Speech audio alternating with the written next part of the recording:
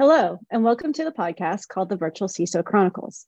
In this podcast, I will interview a virtual CISO to talk about cybersecurity, entrepreneurship, and business. I'm your host, Caroline McCaffrey, one of the co-founders of ClearOps, a software platform exclusively for virtual CISOs.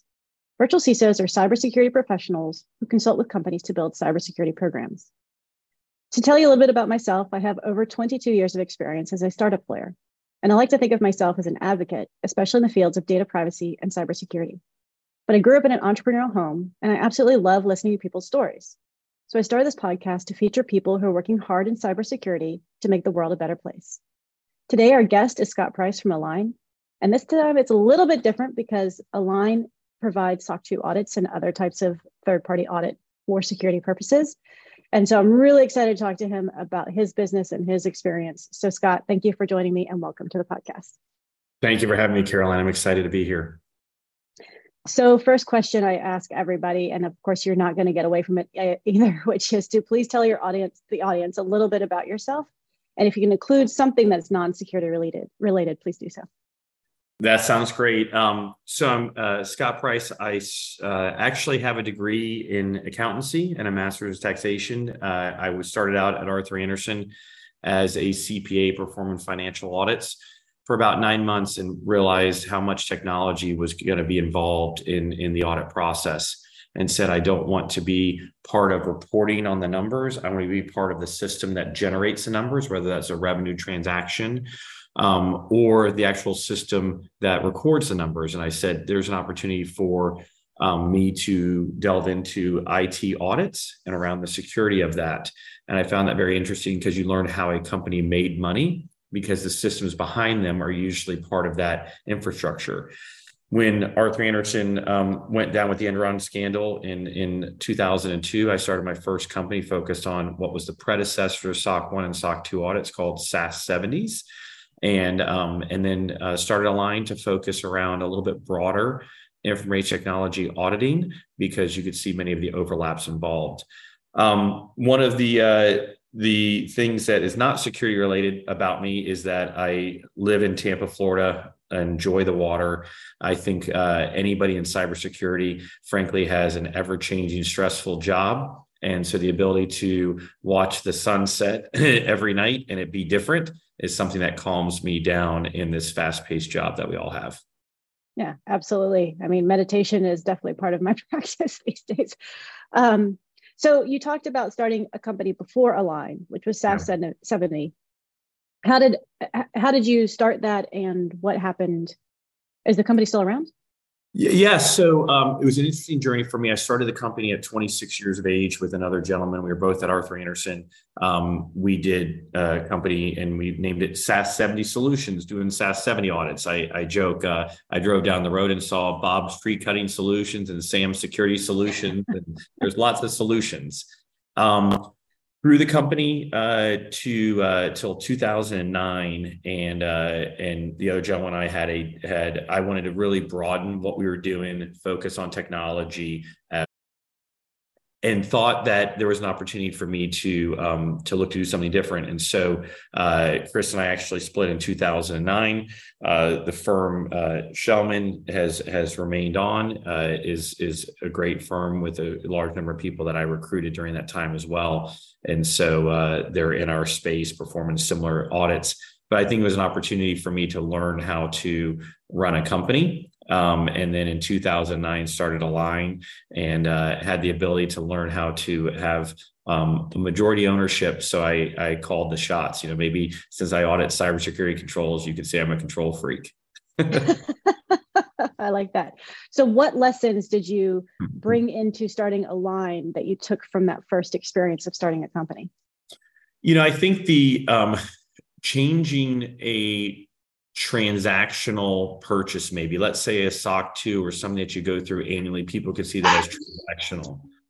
And instead I focus on how we make that relational. And so both for the employee and the customer. So I think early on you focus about acquiring clients, customer acquisition, go, grow at all costs almost, versus the second time around is how do I create a relationship with customers, a relationship with our employees, which at A-LIGN we call climbers, to put them on this journey to be able to become and behave more compliant and securely, and then also delve into the employees of where they want to go with their careers and make this more of a relationship rather than a transaction. And so I think I learned how to look in the future in partnership with our customers rather than focus on the transaction for that particular year with them.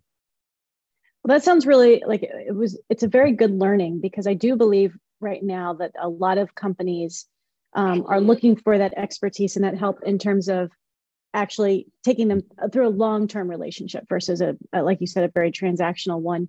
So for the audience, why don't you just give us a little bit more about the breadth of services that A-LIGN offers right now? Yeah, and Caroline, I think it's down to why is the company called A-LIGN? When I would perform a SOC 2 audit, and then about 4 months later, the company would call up and say, hey, we have somebody in healthcare that's asking for a HIPAA audit, I would have to go out and pull very similar information to what I did before. And the network administrator, whoever it was, he or she would say, why couldn't you have done this the first time? And so I said, we need to understand where an organization is going strategically. So what industries are they going into? What type of customers will they attract? What segment of customers, whether it be small, medium businesses or enterprise businesses? And then what are their compliance objectives that they're going to push down on our customers, these third parties? And so looking at that, we've realized, okay, that might be in SOC 1 or SOC 2 traditionally. Healthcare, as I mentioned, could be HIPAA or a high trust, as we're a high trust assessor. And then we moved into ISO, as you saw from Europe coming into the US and creating these global markets, ISO 27001, 27017, moving more into the US, and we became a certification body for ISO as well. PCI, as people have card data, and it could be in any way. It could be a data warehouse, and they just are some loyalty reporting application, but they still have to comply with PCI. And that pushed us then into penetration testing, because so many times with a PC audit, you need to time that with pen testing. And then lastly, as you look at what's happening in the economy out there and you see some slowdown, the federal government does not seem to be slowing down as somebody that their budgets are increasing. And so the ability to be a FedRAMP assessor, which we are, I think we're taking the third most firms through the FedRAMP process as well. And so those breadth of services that we perform not only to US companies, but we have now close to 700 individuals with about 350 in the US, Bulgaria, India, Ireland, and then Panama to be able to provide sort of follow the sun type auditing services to our customers, because they are looking for more real-time reporting on where they're doing, how they're performing. We actually paired that, everyone's moving into technology and how we can become, ready for an audit quicker, and possibly, sometimes cookie cutter approach to it. And I'm saying you can have readiness and automation with quality. And that's really what we're trying to bring to it, is that the fact that third party reporting does have a place in our economy, does have a place in risk management, vendor risk management, but quality reporting is really what people are looking for to make those buying decisions or vendor assessment decisions on an annual basis. Yeah, so for the audience, I've known you for, about almost a decade, I think now, because when I was at Sail Through, we used A-LIGN for our SOC 2 Type 1, which I think we did twice. So I'm fascinated by where this industry has gone over the last decade. And I'm really curious to know your opinion with some of these automation companies, these compliance companies that have come into the picture. And then you just talked about this is a multi-part question, but the growth of your company. I think people who are listening would want to know, how did you make the decisions that led to growth? Because there's a lot of decisions people can make that lead to contraction. And then you have all this competition kind of coming in through these software platforms. Yeah. So, maybe I'll take the growth story for us. The growth story was around, there was this void in the marketplace of having really quality professional services that are focused in those areas. When I was at Arthur Andersen, the SOC, the predecessor to the SOC audits, was just a minor percentage of the entire firm. Great people performing great work. But when you look at where you're going to put dollars for research and education and tools, you're going to put it in your areas where you have the most return on the investment, in larger percentage areas, maybe in financial audit or transaction or tax work. For us to be able to come in and focus solely and create experts who are able to deliver the service who may perform 30 SOC audits in a year on a global basis, whereas if you're based in a particular city, if you're in Boston or wherever it may be, you're maybe doing 10 a year or 5 a year as an auditor. And so after 10 years, you maybe have 50. And for our people, they're doing it week in, week out. And putting people on the same engagements over and over creates that continuity as well. And also the quality side of it, which I think is so important, because every year the risk is going to change and we're going to get better at auditing that risk. For us, our technology platform was first focused around making the auditor process have higher quality and more efficiency. So how do we gather the data from the customer, et cetera? I think the platforms that came into our space put the eye on more the readiness side of it. Oftentimes we partner with the CISOs to help our customers get ready for an audit, and we would conduct the audit. They took it a level of how do you automate some of those readiness features? And I do think some of those readiness features can be automated in a good way and can help guide the client through. I think it's really important, though, that the controls are tailored to the customer's environment. And so oftentimes we see the platform is dictating what the controls are. And so the customer is trying to mirror their environment to what those controls need to be to fit into what can be automated. And, so I do think it was helpful that it brought more people into the process earlier in the buying cycle. I think, though, when we start having these platforms determine what audit testing is and what the auditor should accept as evidence, and that fact of how the test performed, the auditors got to realize at the end of the day, they can't abdicate their responsibility for the professional standards and what they have to determine. Was that audit sample appropriate? Was that control truly mitigating the risk that was out there? That risk is constantly changing, so you should see that control changing as well. And then what test was performed, and was it actually a test to meet, as you mentioned at sail through, the type 1 is a point in time audit, the type 2 is over a period of time. Were the controls tested over that period of time? And I think that's frankly where we don't want the profession to have a watered down approach, because I think we were very fortunate in our shoes that SOC 2 sort of became the de facto standard to be able to, as you know, from reviewing contracts, it was the contractual obligation, the pay to play. You had to get this done to be able to sign this customer. And I always say, we allow our clients to demonstrate trust and respect to their stakeholders. So you can trust what our controls are. And it's not if, but when we have a breach, you can know that we will respect your data and handle it in this manner with the breach and notify you, et cetera. And I think those are the things that we want to ensure stays in the profession. And some of the worry that you have as the wallet share of a audit or assessment goes less from professional services and more to software.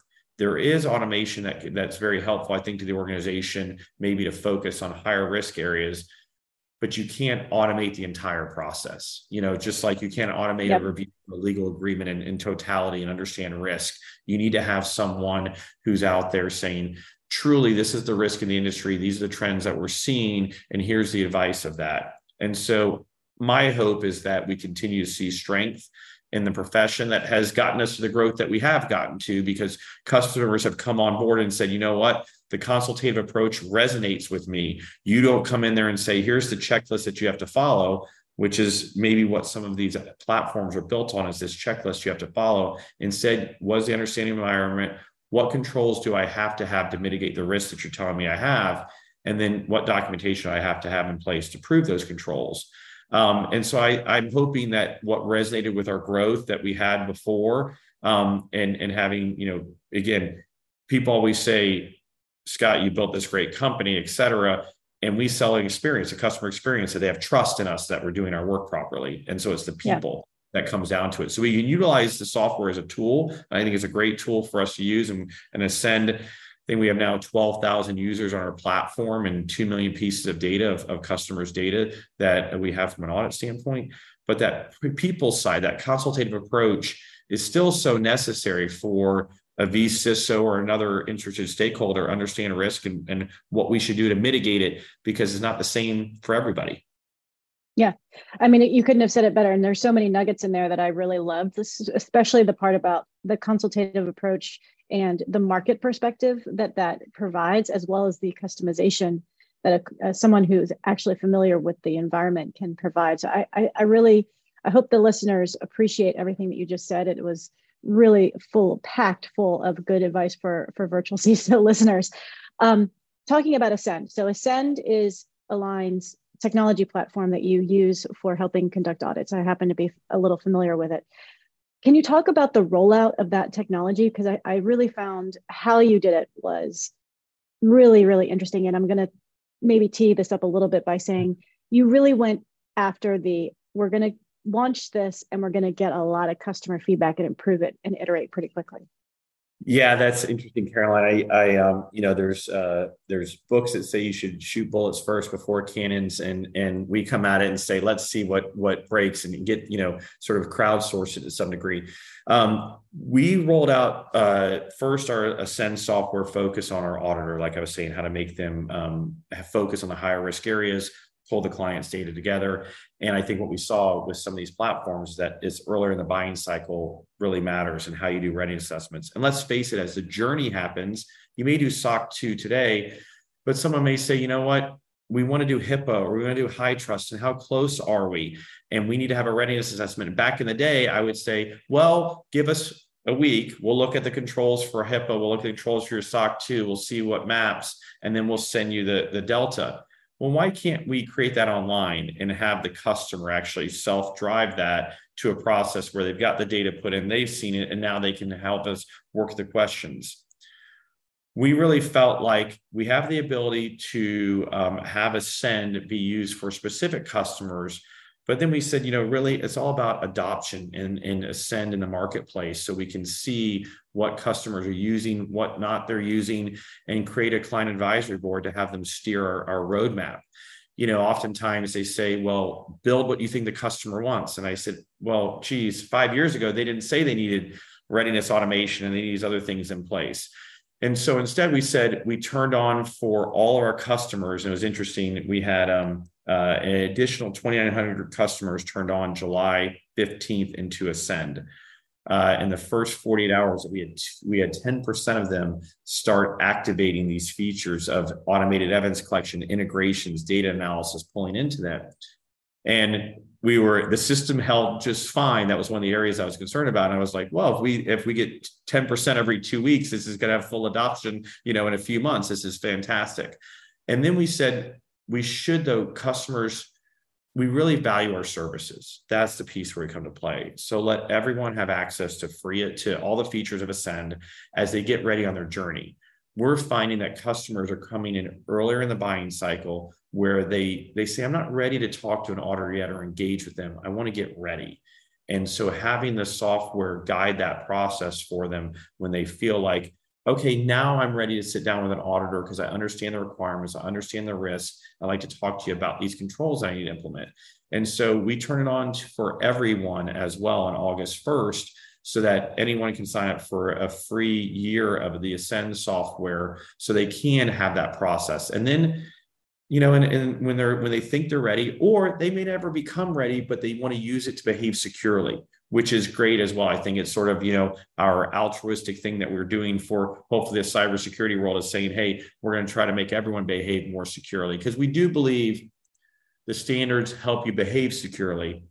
I always say compliance is equal security and security doesn't equal compliance. But if you want to behave more securely, these standards are very helpful in that for a new company.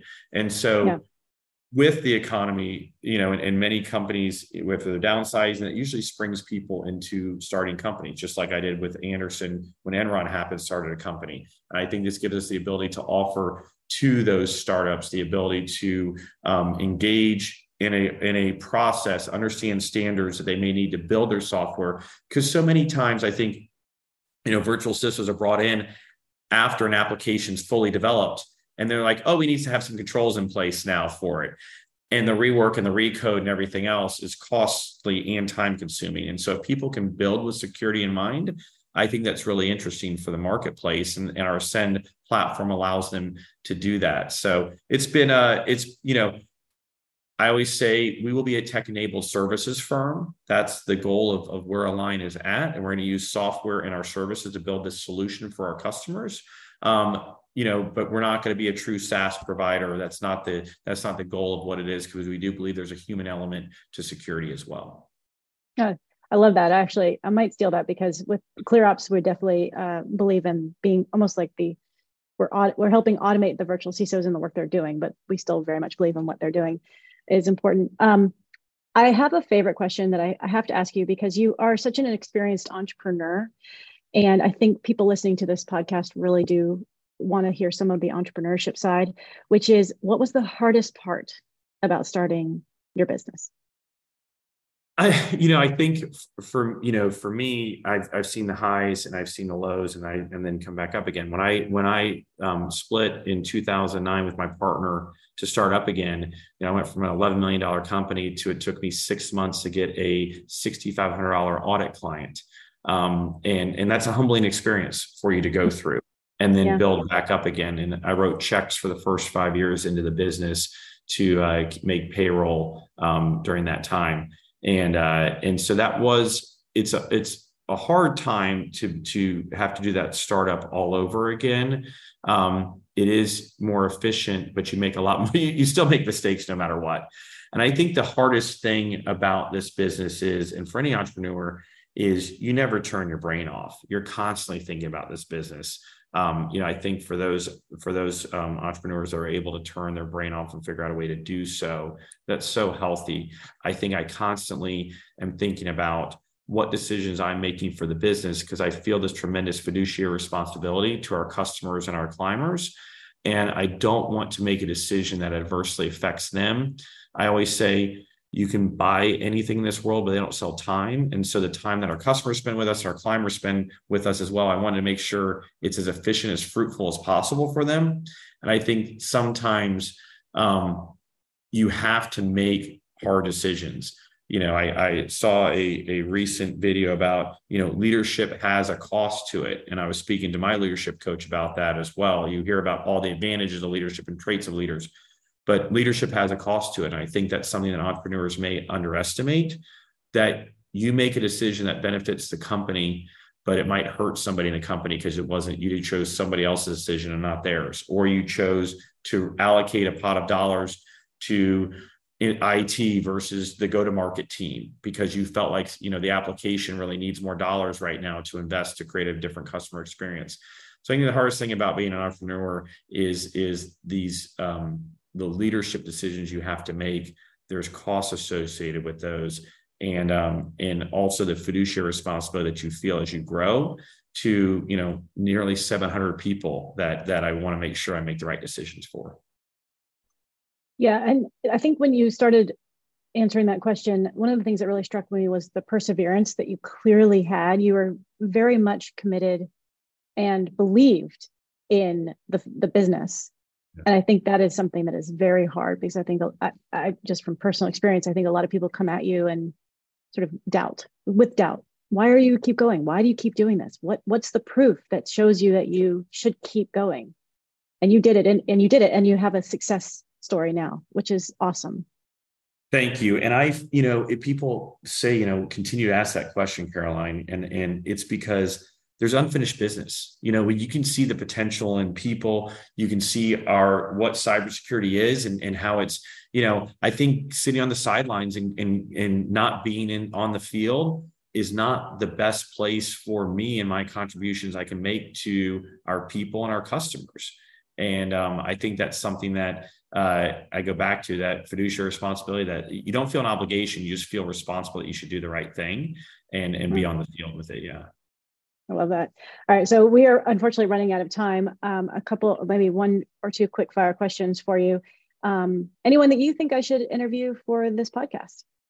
Yeah, there's an individual, Dan Doggendorf, who I started with at Arthur Andersen. He was a technology risk consulting manager who focused in security, became the CIO of the Dallas Stars hockey team, and now has a virtual CISO organization. He's been someone that's helped our clients tremendously become ready and sort of a thought leader for me as well. Awesome. I will definitely reach out to him. Any favorite cybersecurity or business book that you would recommend to the audience? So I don't know about a cybersecurity book. I think it's around, it's probably a common theme, what I just was answering previously around leadership. I'm a huge Simon Sinek fan. There is a Start With Why book. There's Leaders Eat Last. And I think and also a game, and there's the fact that we don't play in a game that has an end period. It's not a football or baseball or basketball game, but there's the infinite game, and Simon Sinek has a great book about the infinite game, and I think that's what businesses should be thinking about, not just sort of the year end. Awesome. Well, thank you for those insights, Scott. It's been great talking to you. Can you please tell our audience where they can find you and how they can reach out to A-LIGN? Of course, Caroline. Thank you for having me again. It's Scott Price at A-LIGN, and it's scott.price at a-line.com. You can find us on the web at a-line.com and connect with me on LinkedIn. Great. Well, it's been fascinating hearing your story and talking to you. And if you're a listener to this podcast, you can find this podcast on Substack and Apple Podcasts at the Security Expert Marketplace. So thanks again and have a great day. And hopefully we'll talk again when we have even more success to talk about. Thank you, Caroline.